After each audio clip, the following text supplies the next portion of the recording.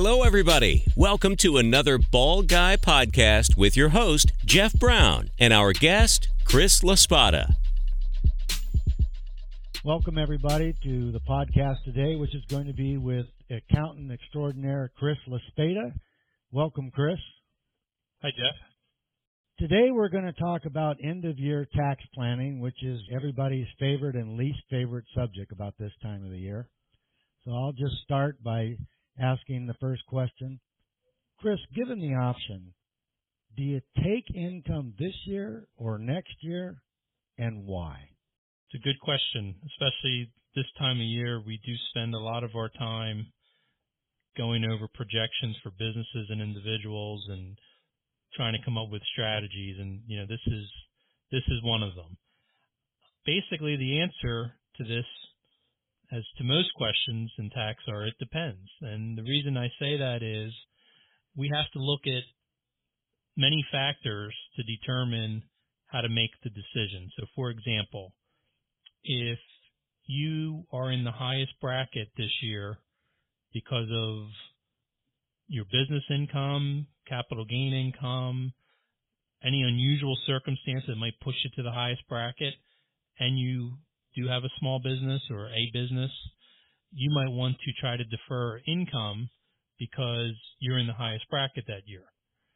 So a lot of it's just driven by where you're normally at, where you think you're going to be at next year. So if next year, the same thing. If next year you're thinking that you're going to be in the highest bracket because of a transaction that's going to happen in 2017, you would want to accelerate the income in 16 to the extent that, you're able to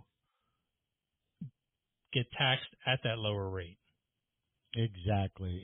Now, another thing that comes up, and this only comes up through my experience, and you've probably seen it too in your practice, is when politics comes in, when somebody's promising but hasn't voted on a tax cut yet, and you're trying to make that decision.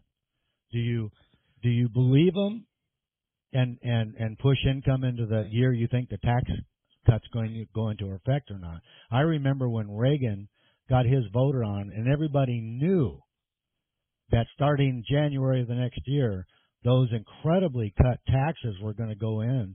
Everybody was moving things into that year. But now you've got something where they're talking a good game, but do you believe them? And that's where I think the taxpayer just throws the dice, takes their chances, and does it or doesn't do it. Is that the way you look at it too? Sure. The other perspective is dealing our situation now is I'm not sure any change will happen in 2017. Sometimes it takes a longer than expected for some of this change to happen. So I would not be surprised if 2017 we didn't see any changes in some of the tax promises during the election. The other thing that's a good example is a couple years ago, there's a Section 179 deduction that companies look at. Basically, they can fully depreciate equipment in the year that it's purchased and not have to write it off over its useful life. Well, the tax law was not extended the 1 year, and for the whole year, we were under the rules the way they currently were stated was the Section 179 was only going to be $25,000, even though I think it was $500,000 at the time for the previous year. And we just expected Congress to extend that to that year.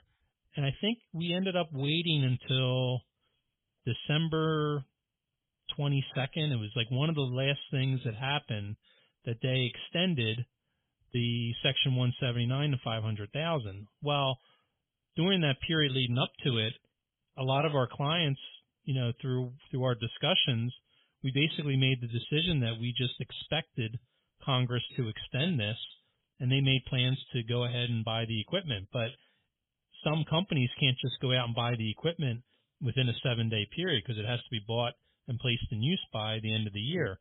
So companies made decisions based off what they thought was going to happen, and luckily we were right that they went ahead and did extend that, but that does happen. Yeah, and you put yourself when you're planning for, say, next year to have a tax cut, you're relying on politicians, for heaven's sakes. Right. Man, I'm not sure that's the way to go. It's a tough call for some people, because I personally know people, and for every person I know, you probably know 20 whose business has grown to the point where maybe next year it looks like it's going to be their breakout year as far as revenue. And if that's the case, there's different things that you would have them do if there's a tax cut versus not having one for the year. It's a real rock and a hard place thing. Yeah, I agree. I mean, sometimes you got to just look into the crystal ball, or sometimes you have to just trust your belief in how government will work, which is probably laughable at this point to some people, and just make the best decision you can with the information you have. Amen, brother. Let's move over to something else. Would you go into the mechanics, please, of how a taxpayer can take advantage of either getting a tax cut or a newly acquired tax shelter, and relating it to taking more exemptions at work to take advantage of that into their take-home paycheck? Yeah, what we see a lot of times is a taxpayer, when we prepare someone's return, if they're getting a large refund, they think that we did a great job, and that's not exactly true, because we will analyze their return to see why they got a large refund, like what happened, because our position would be it's best if a taxpayer probably just owes a little bit of money that's outside of penalty, because what that allows them to do is that allows them to get all their money up front and not have to wait,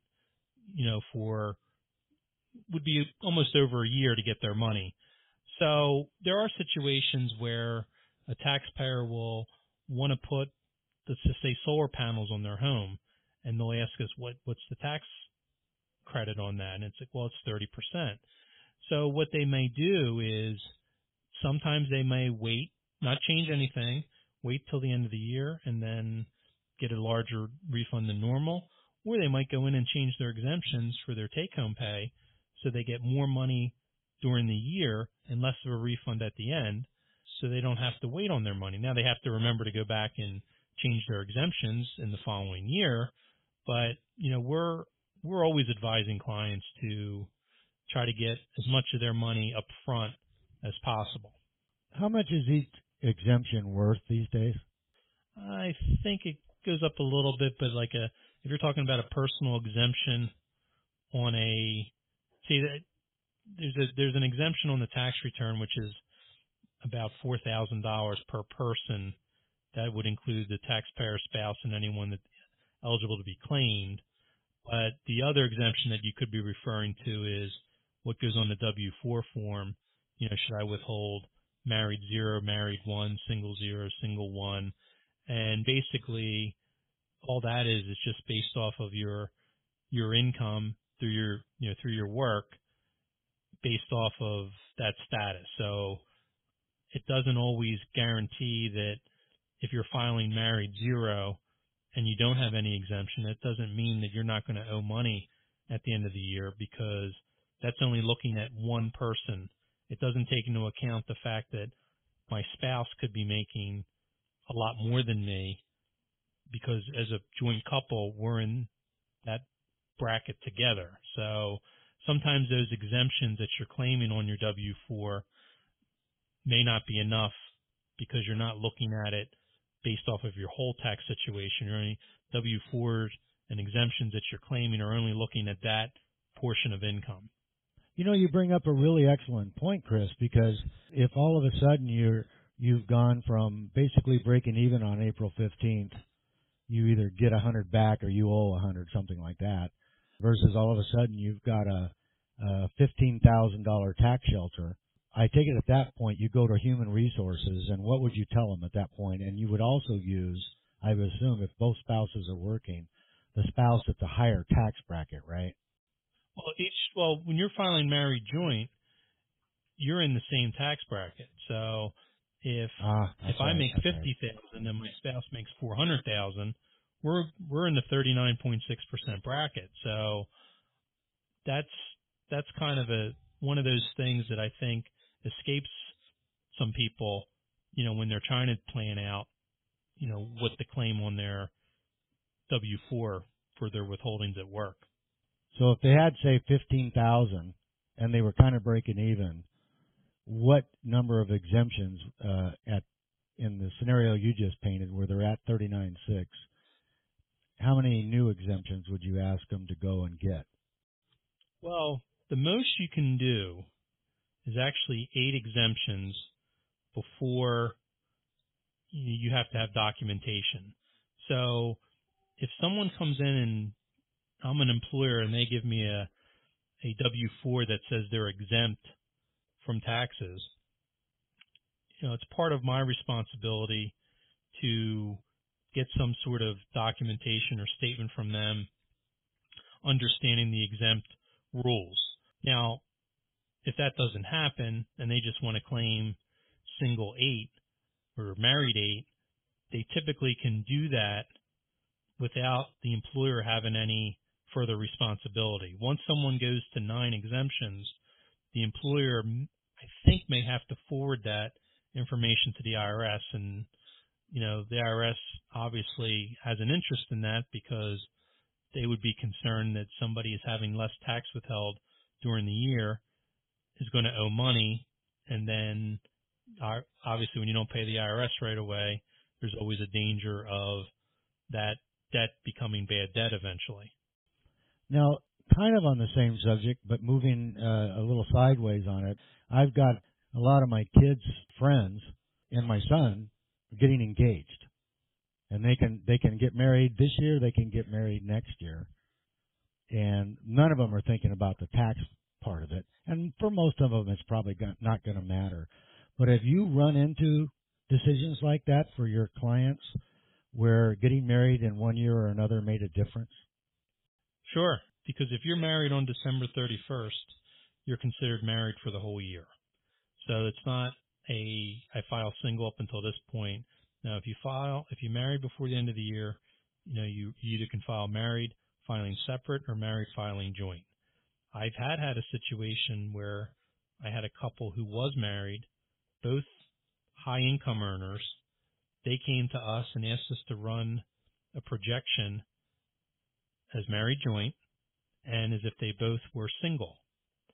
And it came out that filing both as single, well, actually one was head of household and they claimed the child.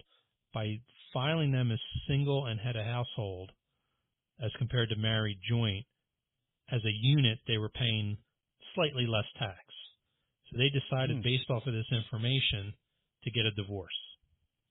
So they didn't break up, but they got a divorce because of tax purposes. So they decided to get divorced and go through the process so one could file single and one could file head of household.